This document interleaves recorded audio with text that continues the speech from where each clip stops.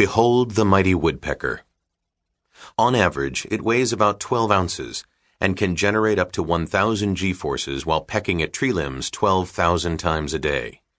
Yet the woodpecker's brain remains pristine and unscathed, a fact that has intrigued researchers for decades. Nature essentially has turned the woodpecker into a shock absorber from beak to foot. The bird's uneven bill deflects much of the impact of its incessant headbanging.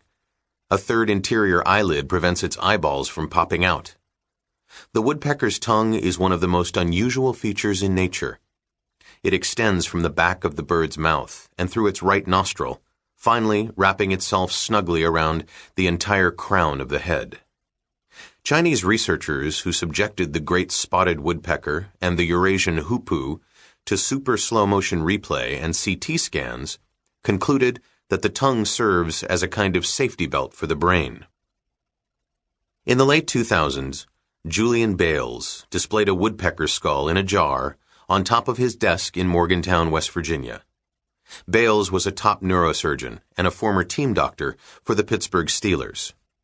He incurred the wrath of the NFL when he joined a small group of researchers who concluded that football was causing brain damage in an alarming number of former players.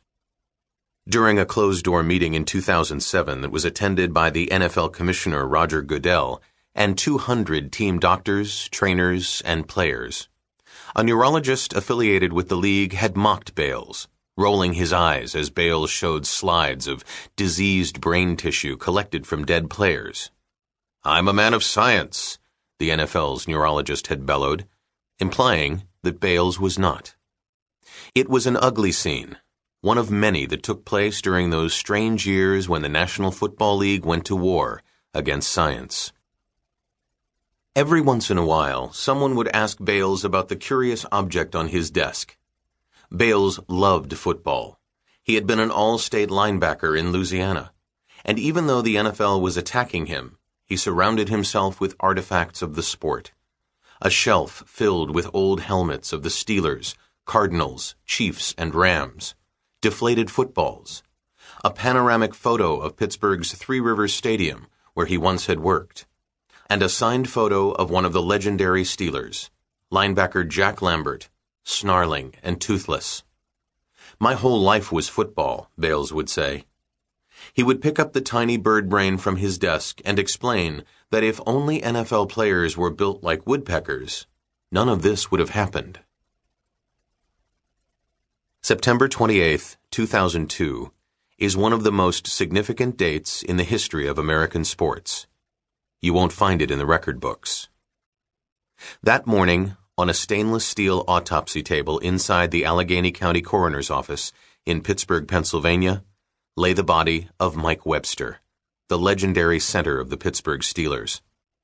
He had been stripped to his blue jeans, and his stomach had been injected with embalming fluid. Even in death, Webster looked formidable, with a muscular thickness from head to foot, a body that seemed designed to absorb and mete out punishment. But on closer inspection, it was a body that showed horrific signs of wear. Late in Webster's life, his personal physician had noticed that the skin on his forehead had become, quote, fixed to his scalp, unquote, a shelf of scar tissue built up over 17 years of pro football. Odd bulges protruded from his back, varicose veins spidered down his legs, and deep cracks ran along the bottoms of his feet. His fingers were thick and crooked like splayed branches. Webster's ex-wife, peering into his casket, had noticed that his fingers remained curled so that it looked like he was still holding a football. Webster was 50 years old when he died, but a lot of people thought he looked 70. 5 years earlier, when Webster was inducted into the Hall of Fame, his old quarterback, Terry Bradshaw, introduced him as the best center that's ever played the game, the best to ever put his hands down on a football. Bradshaw, bald except for a fringe of blonde hair, looking like a TV evangelist in his gold Hall of Fame sport coat, gazed up to the gray skies and cried, "One more time, let me put my hands under Mike Webster's butt." Webster, looking sheepish and befuddled, bent over in his khakis and hiked the ball to Bradshaw as the crowd roared. That was in 1997. Webster was already a very sick man. How sick? Only a few people knew. Steelers fans had heard some of the stories, that Webster was broke and jobless and living in his truck, that his body was falling apart, that he was seeing a psychiatrist. The reality was far worse. Webster, a kind, thoughtful man during his playing days, many imagined he would go on to a successful career in coaching or perhaps broadcasting like Bradshaw, had been transformed into a completely different person.